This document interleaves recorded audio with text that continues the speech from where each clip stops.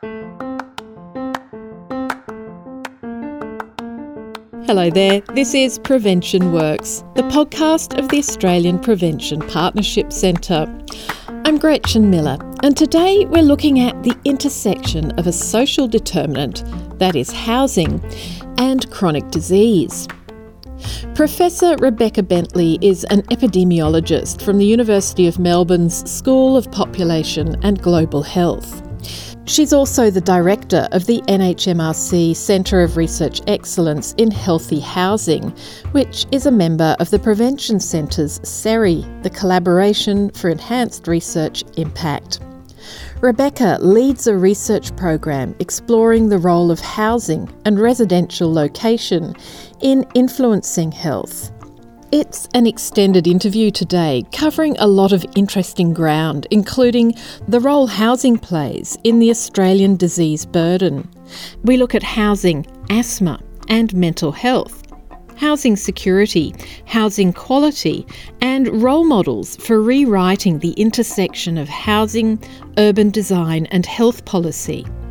We also take a look at crisis housing and social housing and the Australian evidence that contributes to this work. But let's start with the bigger picture. We're talking here about the social determinants of health. Why, Rebecca, is that an important framework to consider when speaking of prevention? So the social determinants of health are the non-medical factors that determine and shape population health. And they're absolutely critical to understand if we want to actually have prevention strategies that work in populations. They can be one of the biggest levers that we can pull to improve population health because they're likely to affect a large number of people, and they're also likely to make a permanent change in the population. So in terms of best bets for prevention strategies in Australia, thinking about the social determinants of health is a really important way to go. But also, the social determinants of health are the things that, moderate or allow us to access resources in our community. So they allow people to access the things that keep them healthy. So also, by thinking about prevention in terms of modifying the social determinants of health or acting on the social determinants of health, we're empowering people to be able to access resources in their community and potentially improving equity in that access. So thinking about who's currently missing out and how we can make that more equitable.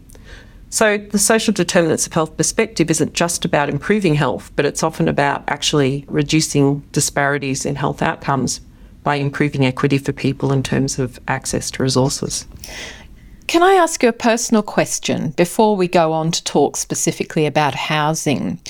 You're an epidemiologist, professor of epidemiology. What made you choose the social determinants as an area about which you're clearly so passionate? How did you get here? It's a good question. So I began actually in psychology. So I did a Bachelor's of Behavioural Science and was really interested in the things that can help people to have better mental health and well-being. But I think the more time I spent in that space, the more I realised that focusing on individuals is one way to actually improve mental health and well-being. But if we pull back and think on a broader scale about what are some of the things that are shaping and affecting people throughout their lives, and how if we're able to address some of those factors, we can actually have a big impact on a lot of people. So for me, the appeal of moving from a discipline where I was focusing on individuals and individual outcomes to a broader population health perspective, and then to a perspective where I'm actually interested in the factors and access to resources and communities that are allowing people to lead their best lives and support and improve their health, was really appealing. I also think that the social determinants of health adds an element of complexity to the way that we're thinking about our interventions that's really important. So rather than simplifying down and thinking only about very specific pathways and thinking about, to improve this aspect of someone's health, I'm going to offer them a medication, or I'm going to help them maybe to run further every day, or I'm going to, focus on something that's actually quite specific. To me, it just makes intuitive sense to look at the complexity of people's lives and their everyday exposures and the structures around them that are shaping their everyday lives, and thinking about how we can create healthy environments for people to live and work in so that they're leading their best lives. For me, that's got a lot of appeal as a way to go in public health. It's an enabling way to go. It increases health across populations in an equitable way, potentially. And also, it just leads to better communities and better health, better society. The idea that we can all be healthier, that we can have equal access to resources, and that our infrastructure is healthy infrastructure. So we're enabling people to walk, to play, to eat well, to exercise, to be educated, to live in good quality housing, to do jobs that are meaningful, to earn a decent income, and to sort of have control over what they're doing. Wonderful answer. So interesting. So if we turn to housing now, how much of a role does housing play in Australia when we speak of Australia's disease burden? Yeah, this is a really interesting and good question, and at the heart of what we're trying to achieve in the Centre for Research Excellence in Healthy Housing. So we know that housing is a really important determinant of health, and that's been known for a long time. And in Australia, we don't really know how the way that we provide housing is impacting directly on health, and that's what we're starting to try and understand and measure. So if we take something like asthma, for example, we know that people who live in mouldy homes are more likely to have their asthma exacerbated, and that the incidence of asthma might also be bigger, or the people are more likely to get asthma when they're living in mouldy homes. So there might be onset of asthma. But we actually don't have a lot of information in Australia on how many homes have mould in them, how often this occurs, the severity of that mould, the distribution in the population. So to work out the actual burden of disease that living in unhealthy housing, and in this case living in mouldy housing, might be causing, we actually need to do a lot better in measuring and understanding the state of our housing in Australia. So we've started doing that. We are doing a housing conditions survey to understand that. We're doing some prevalence surveys where we're going out and asking people about mould in their homes and trying to get a picture of that. And we're also doing validation surveys where we're actually measuring mould directly and comparing that to self-report, so we can start to understand that if people say they have mould in their homes, is that a good evidence base to go forward on in terms of measuring our prevalence? And that's one element of housing issues. And it's so important, isn't it? When I know on the eastern seaboard, we've had 2 La Ninas in a row, and we've had such wet weather that houses, certainly in Sydney where I am, the issue of mould is a very live one. It's a live one for renters. It's also a live one for people who own their own homes. And there's been this overwhelming incidence, I think, in Brisbane too. I'm not sure about Melbourne where you are, but it's just like, okay, this is something new that we're going to have to deal with. Absolutely. It's important in a number of ways. So first of all, with our changing climate and changing weather patterns, we can expect a variation and possibly more mould in our homes due to increases in humidity, due to natural disasters causing flooding and damage to homes that, creates moisture. And I think we're starting to get a real sense of that in Australia, that we're actually quite vulnerable on that front. And in any case, Australia's housing stock, is on the whole, we have issues of maintaining indoor temperature in our homes. There can be structural problems in older homes that lead to issues around mould and rising damp and other things.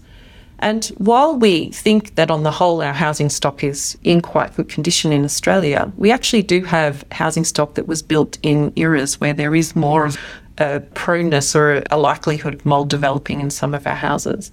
This is something else we need to start to understand. What's the particular nature of Australia's housing stock, and how is that actually contributing and generating health burden in Australia? And it's worth noting that 1/4 of Australia's disease burden is made up of cardiovascular, COPD, anxiety, depression, asthma, falls and injury. That's 1/4 of our disease burden. So housing has an important role to play in a significant element of our health burden. I mean, one of the points that I don't think we've covered already is the issue of housing security in particular. I mean, you've alluded to it. One of the points is the issue of housing security in particular. We know, for example, right now that there's very little out there to rent, and we know that prices are increasing dramatically along with the cost of mortgages. So when we're talking about housing, are we talking about homelessness? Are we talking about housing fragility? Are we talking about affordability of mortgages, the pressure on the rental system in Australia as it stands at the moment? What are we talking about?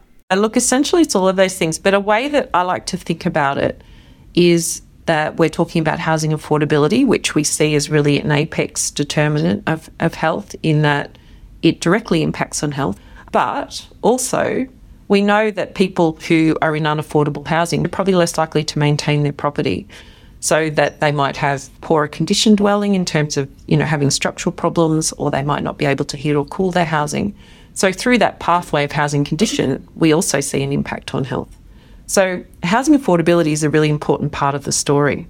And related to housing affordability is housing insecurity. So insecure housing is also associated with poorer mental health.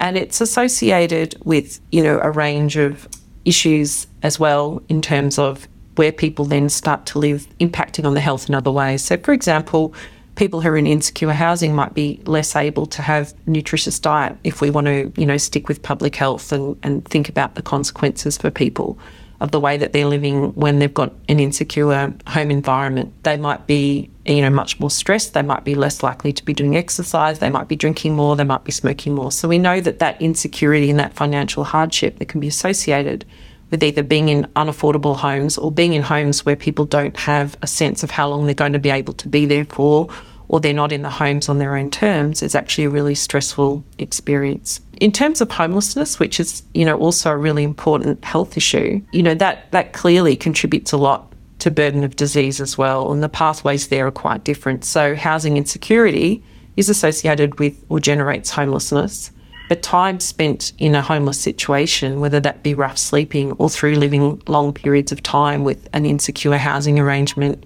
going from tents to cars, sleeping on people's sofas, there's lots of ways in which that negatively impacts.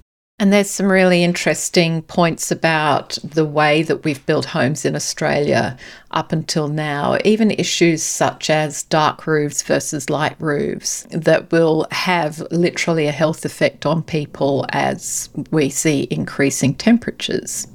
So just to tie that back to, a question that you asked previously about, do we have a sense of the scale of the problem? Some early work that we've done in our centre where we've tried to model the hypothetical scenario of if we could get rid of all cold housing in Australia, what would be the benefit to to population health? And what we found in that preliminary work is that it's actually quite a significant benefit, that actually eradication of cold housing in Australia can have a similar effect to more medical interventions in terms of improving something like cardiovascular disease. But also we could be saving a lot in terms of the healthcare system. So we estimate at least, or on average, about $1.09 billion in savings to the healthcare systems if we were to eradicate cold housing in Australia, which is quite a substantial amount of money. And that's just one pathway. So that's just looking at cold housing through to, a range of health outcomes. If we think about, in addition to that, things like mould in homes, and we think about other aspects of housing that can be unhealthy, for example, housing that might cause injury risk or exposure to sort of noise or toxins, then, there is actually a significant burden sitting out there that we do need to understand if we want to have good prevention strategies around it. But there's also mental health. Could you talk about how housing impacts on mental health? Yeah, look, mental health is really interesting. So, for example, one of the findings we didn't expect from our modelling work on cold housing is that one of the pathways that leads to the biggest, burden of disease that's generated from cold housing is through mental health. So that if we were actually to eradicate cold housing, the pathway through to mental health is one of the stronger levers that would be pulled, and we would actually have a population level improvement in mental health. What about hot housing? Because heat is also a massive issue. Is it the same effect or is it different? Yeah, look, so in terms of the effect on mental health, both hot and cold housing have an impact on mental health. The pathways might be slightly different, but there's also some shared pathways there, which is about living in an environment that's unpleasant and potentially living in an environment where you can't have a good sense of community because it's either too cold or too hot to be in comfortably with other people.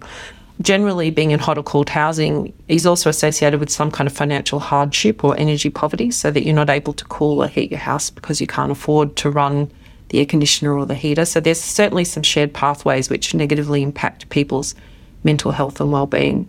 But there's also some differences there. So for something like hot housing, it's much more likely to negatively impact on people's cardiovascular health, in the sense that they might end up with an emergency admission due to just the overwhelming nature of the heat affecting their cardiovascular system. Whereas cold housing does also affect cardiovascular health, but through changing blood pressure and a much sort of longer process. So the pathways are interesting and different, and we need to understand them all. And really part of what we're trying to do with our modelling is understand each of these pathways and put, a quantitative assessment on how much the contribution of housing is making to our poor health in Australia, so that we can really build this into our prevention strategies. As I was researching your work, I noted that nutrition was an issue in housing insecurity. So I wonder how housing can influence nutrition, which of course has a major influence on many of our chronic diseases like obesity and heart disease, and even anxiety and mental health. Yeah, so good question. And, I think there's a lot of pathways through which housing has an impact on nutrition. First and foremost is the location of the housing, and that's maybe less to do with the house itself, but where people are located in Australia does determine their access to healthy food. And we know that some communities that are quite isolated do have difficulty getting access to fruit and vegetables. But if we think just about the housing itself, issues like whether people are in secure housing and have access to refrigeration and cooking, that can impact their ability to have a healthy diet. If people are in parts of Australia where there is, heat waves and issues with the constancy of the electricity supply, that can also impact on their ability to heat and cool food. The other pathway that's really important, though, is that for people who experience financial hardship because of their high housing costs or any kind of insecurity around their housing, they're just perhaps not able to afford a healthy diet, or they're very stressed and their focus isn't on their nutrition and it's on other aspects of their lives, and they might not be eating healthy diets. So I think that it's a really interesting question. I think the other thing to think about in terms of prevention is that if we focus on improving housing quality, and if we're able to, say, guarantee, that people are able to have a kind of kitchen where they can cook healthy meals, that they're able to have an electricity supply that meant that they could keep not just their food, but food and medications at the right temperature, then that could be a really important prevention strategy. So while we're improving people's well-being and quality of life and reducing their cardiovascular risk and reducing their risk of respiratory illness and contributing to better mental health, we might also be improving their nutrition through these other pathways.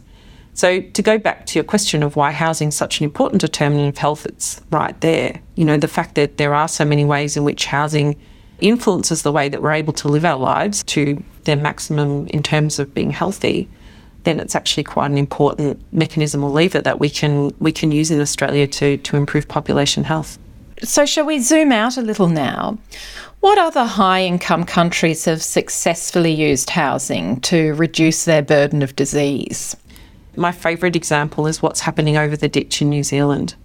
So New Zealand has for a long time been very proactive in the space of healthy housing. Their researchers have really strong relationships with policy in New Zealand, or policy making in New Zealand. And they're at a point now where health policy has housing embedded in it. So, for example, there's a warrant of fitness test that landlords can use on their properties to make sure that they're adequate for people to live in and will support their health. Can use or must use? It's can use in most parts of New Zealand, so it's an opt-in option, but a lot of landlords are taking it up.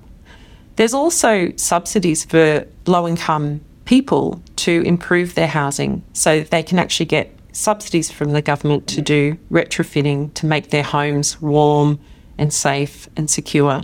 And that's also another really important initiative that we're seeing in a country like New Zealand that actually is proving to have a fairly significant health impact. So we're seeing less hospital admissions, less missed days of school, and we're just seeing better health in the people who are able to make these modifications to their homes. In other ways, we know that the provision of public or social housing is a really important way in which we can provide, protection to people who may be in trouble, but also just to provide healthier housing to people.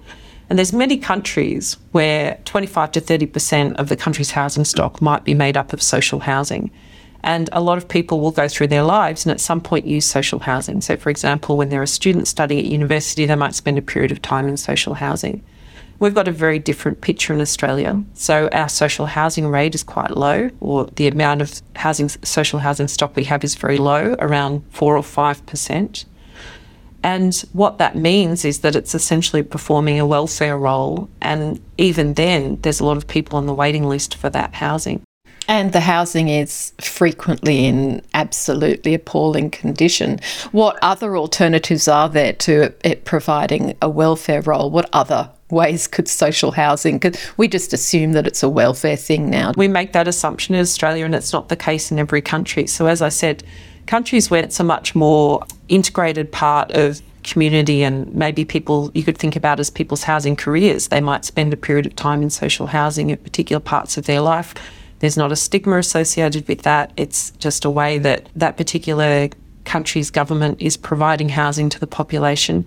And it's based on, an assumption or premise that housing is really important, that actually we need to get housing right and be able to provide, citizens with a reasonably good quality of housing for other things to happen. I think in Australia we could do better on that front, and there's lots of people, making that case at the moment politically. There's also been, a reasonable amount of money. So I live in the state of Victoria, and there's a big housing build on at the moment, and a lot of money is going into social housing in Victoria. But really, given the dire state of our social housing sector, it's actually just bringing us up a bit. It's not actually going to take us into a place where we're matching what's happening in some other countries. So I guess in response to your question of other countries doing it better, I think countries that have a much more supported and bigger social housing sector are doing better. And I think countries where we have healthy housing embedded into housing policy and health policy in an integrated way are also doing better. Can you give me some examples of the former? Where else are we seeing housing done well? Yeah, okay. So again, I guess I'd pull out a lot of examples from Scandinavian countries and Germany, countries, the Netherlands, where there is a much stronger history of social housing being a part of housing stock, and where the standards around rentals and housing are higher, and also where there's a little bit more protection for people in terms of experiencing insecure or unaffordable housing. So people who require housing for short to medium parts of their lives are able to access that much more easily in those settings. They also do tend to have much more explicit consideration of health in terms of their homes. So the way that homes are designed has more thought given to the health aspects of it than we might see in Australia, where really housing's become a way to make money and an investment. And we've probably lost sight of the way that we should be also thinking about housing as an important setting for health, an important setting for the way that people live their lives.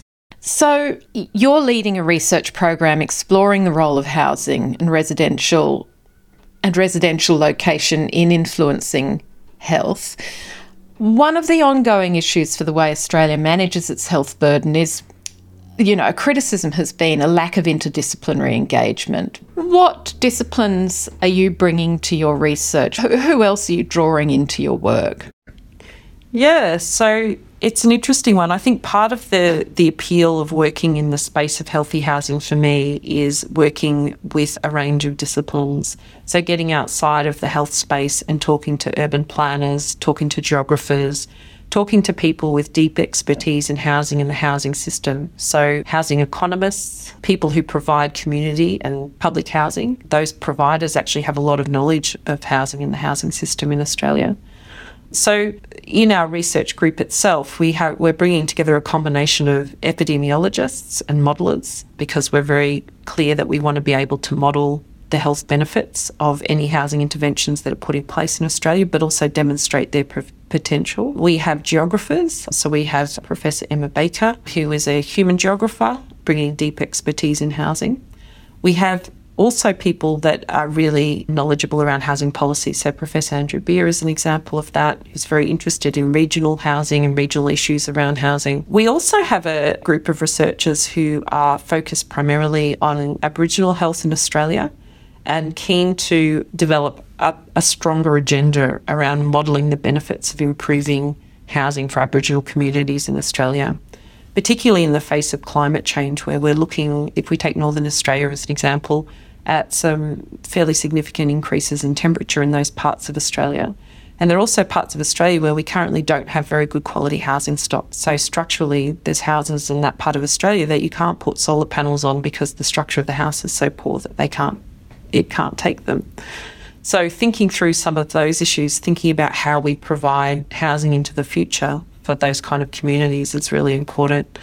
So those collaborators are bringing a really strong community focus and really trying to help us understand how we can be community-led in the way that we're thinking about our housing research. So have you got members of the community and members who are actually working on the coalface with the provision of housing as part of your team, or policymakers, for example?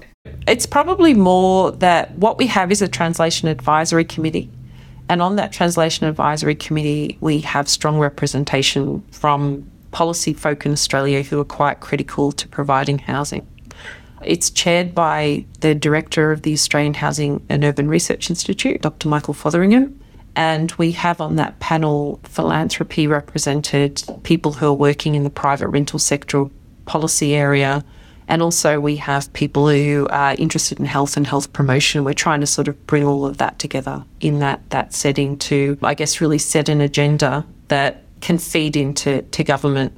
So we know, for example, that, Australia's just recently launched its prevention strategy, which is a very good document. And one of the highlights in that document is that they want to take a systems approach to understanding prevention in Australia. Now, understanding the housing system, particularly in relation to tenure and how we rent housing in Australia in both the private sector and the public sector, in a systems way, is actually a potentially nuanced and complex but really important way in which we can start to use housing more effectively as a health lever in Australia. So if we were able to generate through our housing system better opportunities for people to access affordable housing, access secure housing, access housing in a timely way once they experience a disaster or have some sort of crisis in their lives, then we would actually have a very significant positive impact on health through a lot of pathways, including mental health and wellbeing. And we're certainly seeing how critical that is right now it was 2 years ago. We've still got people living in temporary accommodation after bushfires. We've got the floods with people dislocated because of that. So we really are starting to see just how pointy this is. When you're drawing on the work of geographers like Professor Emma Baker, for example, when you look at Australia's housing policy, is health currently a part of that policy? It's interesting. It is and it isn't. So we've actually done a bit of scoping of Australia's health policy documents to see, do they mention housing? And if they do, what are they saying? And what we find is there's often sentences in some of our policy documents about the importance of the social determinants of health, and housing is often named as one of those important determinants. And we see it referred to, but we don't see very specific detail on that. And we also don't see a lot of very specific policies in the health domain relating to that. And we're really hoping to see that change. Housing is also mentioned a lot in relation to ageing and ageing at home. So healthy housing in Australia in relation to older people is certainly something that we see in policy or being addressed in policy. And also in terms of Aboriginal housing, there is a policy now that's being developed sort of historically, but also now trying to provide better housing in that sector. And so we do see that a lot in policy as well. But in a more general way, in terms of policy acting across the whole of the housing sector, so from ownership to private rental to public rental, and also housing being really embedded in our prevention strategy in Australia beyond, identifying it as a social determinant of health or identifying social housing as something that we should be providing more of in Australia. We actually don't see a lot of crossover in terms of housing entering into our health policy. Rebecca, we weren't always this terrible at integrating the various factors that contribute to health. I think that in the past we were much better at factoring health into urban design, for example. Yeah, look, it's an interesting thing. I guess, there was a time in Australia where around the 1970s, the supply of social housing, or public housing as it was known at that time, it was much more available. It was built in a lot of regional areas in Australia. It was built in places where we needed a workforce. So it was providing homes for people so that they could live better lives. And there were states in Australia where the provision of public housing was up around 20%. And so it was much more part of the way the government thought about providing infrastructure to people that enabled them to work and enabled them to live good and healthy lives. And I think really we look back on that time now and it's almost hard to believe. So in Australia today, as I said, we see housing much more as an investment. Our rates of social housing, or at the amount of social housing stock we have, is very low. We have a long waiting list for social housing. We have a housing affordability crisis in regional Australia where people can't live where they work. And all of these things have become highly problematic for government to try and solve. They're quite complex problems. But I think it's interesting that if we go back in time, and maybe not all that long ago, we're actually travelling a lot better in this space. So we could draw on our own history actually to improve things. So a critical point that you've made, though, is that there has been an inadvertent almost improvement in health through housing interventions. Could you clarify that? I think what I meant there is that when we do make improvements to our housing, either through supporting sustainable design, giving people the opportunity to put solar panels on their roofs, maybe through a government subsidy, insulation in homes, providing people with the ability to double glaze, all of those things maybe are part of the conversation that we have in terms of planning and our building code in Australia. But we might not be explicitly thinking about that as a health intervention. And I guess the change that we're wanting to make is in our CRE, in our Centre for Research Excellence, is to start to understand how some of that activity that's happening outside of health, so it's happening in the way that we set up our building code in Australia, in the way that we plan our cities, in the way that we, provide subsidies for people to improve the quality of their home in terms of, for example, solar panels and being more sustainable, that those things all have a health benefit. And if we can actually capture some of that and quantify some of that, then we can really begin to understand how important these relationships are, which might, give us some sort of momentum to think more broadly about how we can be using housing in a much more effective way to improve population health in Australia across the dimensions that I've mentioned. So across that sort of dimension of improving housing condition, but also the importance of affordability and security and some of those other aspects of housing that will also have a health benefit.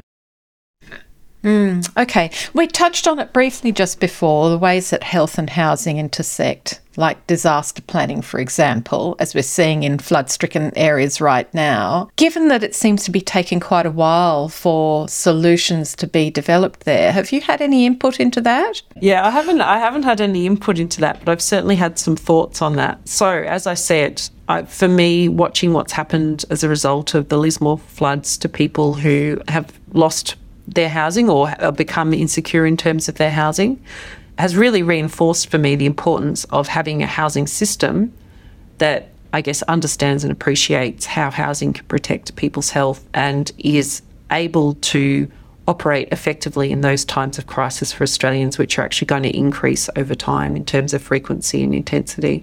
And do you think that those learnings for places like Lismore and the south coast of New South Wales might also inform some of the ways, or might also change the ways that we think about the housing crisis in remote Indigenous communities? Yeah, so again, there's a couple of things that are happening there. And one is that we're starting to shift our thinking and see, look, it's not just about generating income here. Housing is actually really important. It plays a really important social role, plays a really important role in protecting people in Australia. It's a critical role for well-being on so many levels, as we're talking about here. Yeah, and that we, I guess, by not appreciating that or regarding that, we are providing substandard housing to a lot of people in Australia who are vulnerable. So we've including populations in the Northern Territory and now people who've experienced flooding in northern New South Wales and in Queensland, and people in Victoria who've experienced bushfires. So similarly, there's lots of communities there where there's still dislocated people. Some work that we've done where we've tried to look over time at people's recovery from natural disasters to see how their housing might enable or protect that recovery. We certainly notice that when there's any housing vulnerability at the time that people experience a natural disaster, so a flood or a bushfire, that the recovery in terms of their mental health and well-being and their recovery in terms of other aspects of their lives, including, where they end up being housed, is actually a lot slower. It can be years and years more recovery time when people are coming from a place where they've got some kind of vulnerability in their housing. So again, just by going back to prevention, just by having people housed in a secure, good way to begin with, we're actually potentially down the track avoiding some of the problems that we're going to see with increasing disasters, or at least helping people to recover better from those experiences because they're coming from a better base in terms of their housing. To date, it seems there's been a real dearth of Australian-specific evidence, causally focused evidence, but you're working on this. Where are you up to? Yeah, so what we're doing is really trying to be quite systematic and think about where it's most important to have Australian-specific evidence and start to actually collect that now and feed that into the research that we're doing.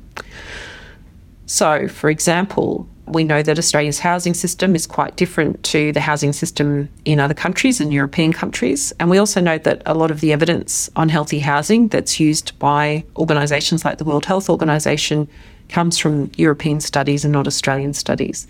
So we need to know in our Australian housing system what the mix is of poor quality housing and rental, and how long that might take to fix, and what people who are renters are able to do in our system in terms of negotiating with landlords around some of those issues. They're all issues that are actually quite specific to our housing system. So we need to understand those, but it's the other important aspect, as you've mentioned, is that we want to know about causal evidence. So we don't just want to know, whether being in a terrible house has an impact on your health. We actually want to know what some of those specific causal pathways are. So if you experience a certain period of time living in housing that is cold, for example, what is the size of the impact of that through to your cardiovascular health, your respiratory health, and your mental health? Now, why is that important? It's important because we need to know in terms of intervening on those pathways and also trying to work out the actual total size of the negative effect that housing is having on our health if we want to actually make a case for addressing it, start having housing embedded into the way that we provide health policy in Australia. And the other, I think, really important opportunity that we have in Australia is to think about how we can use housing as part of a social prescribing agenda. So if we understand, for example, how much the risk of asthma could be reduced in Australia by addressing someone's housing situation, and we know that that evidence is causal, then we can start to build that into the way that we're treating people who arrive in emergency with asthma or are visiting their GP with asthma. We might want to think, for example, in addition to prescribing medications or admitting them to hospital, of doing an assessment of their home environments and seeing what we can change about those environments that might mean that in the future they don't end up, in emergency or in a healthcare setting needing medication because their asthma is being triggered by something that's happening in their home environments. Something like asthma is fairly immediate, but cardiovascular problems are not. Yeah. So I think what complicates this, right, is the time-based lag. Housing doesn't affect health, generally speaking, in a way that you can quickly and overtly identify as causal. Yeah, exactly. And that's why, it's hard in this field of research to go out and do a trial where we randomise people and watch them over time and see what happens to their health. We can if we've got a short-term kind of impact on health, but if you're looking over the longer term, it's harder to pick up with that kind of study design. And there's certainly ethical issues with randomising people into poor quality housing. So, yeah, you're right, exactly, that for a lot of the things that are actually quite important, we actually need to move to other ways of understanding that. And that can be by doing things like using simulation modelling in populations to try and see what the benefits would be in 10 years' time, 20 years' time, or over a lifetime in improving people's housing conditions now. Yes, I was going to ask how, therefore, you would model these impacts for policymakers. So, there's a number of ways that we can do this. In our centre, we've set up a data infrastructure where we use information on the prevalence of exposure to certain conditions. We gather as much information we can on the causal relationships and the relative increased risk that people might experience if they're exposed to poor quality housing. And then we put those essentially into a series of models where we simulate in a cohort or a population over time how that might reduce the health burden based on those parameters. What we're also able to do in those models, probably innovatively and perhaps for the first time internationally, is also take into account who benefits the most. So we look across the income strata and see whether our policy, so for example, in the case of eradicating cold housing, what sort of reduction in health inequities we would get by employing an intervention that eradicated cold housing in Australia. So we're interested in the total health gain over time, but also in that inequality reduction. So the way that we're going about this modelling is we're using causal evidence, we're using Australian-specific evidence, we're taking equity into account in the way that we're modelling it through, and we're interested in the savings to the healthcare system that could be achieved through housing interventions. Look, I think that's it's been a really fascinating and quite comprehensive conversation, which I've enjoyed tremendously. Thank you so much, Professor Rebecca Bentley, for your time here on Prevention Works from the Australian Prevention Partnership Centre, and there will be, of course, more information and links on our website. I'm Gretchen Miller, and I'll see you next time.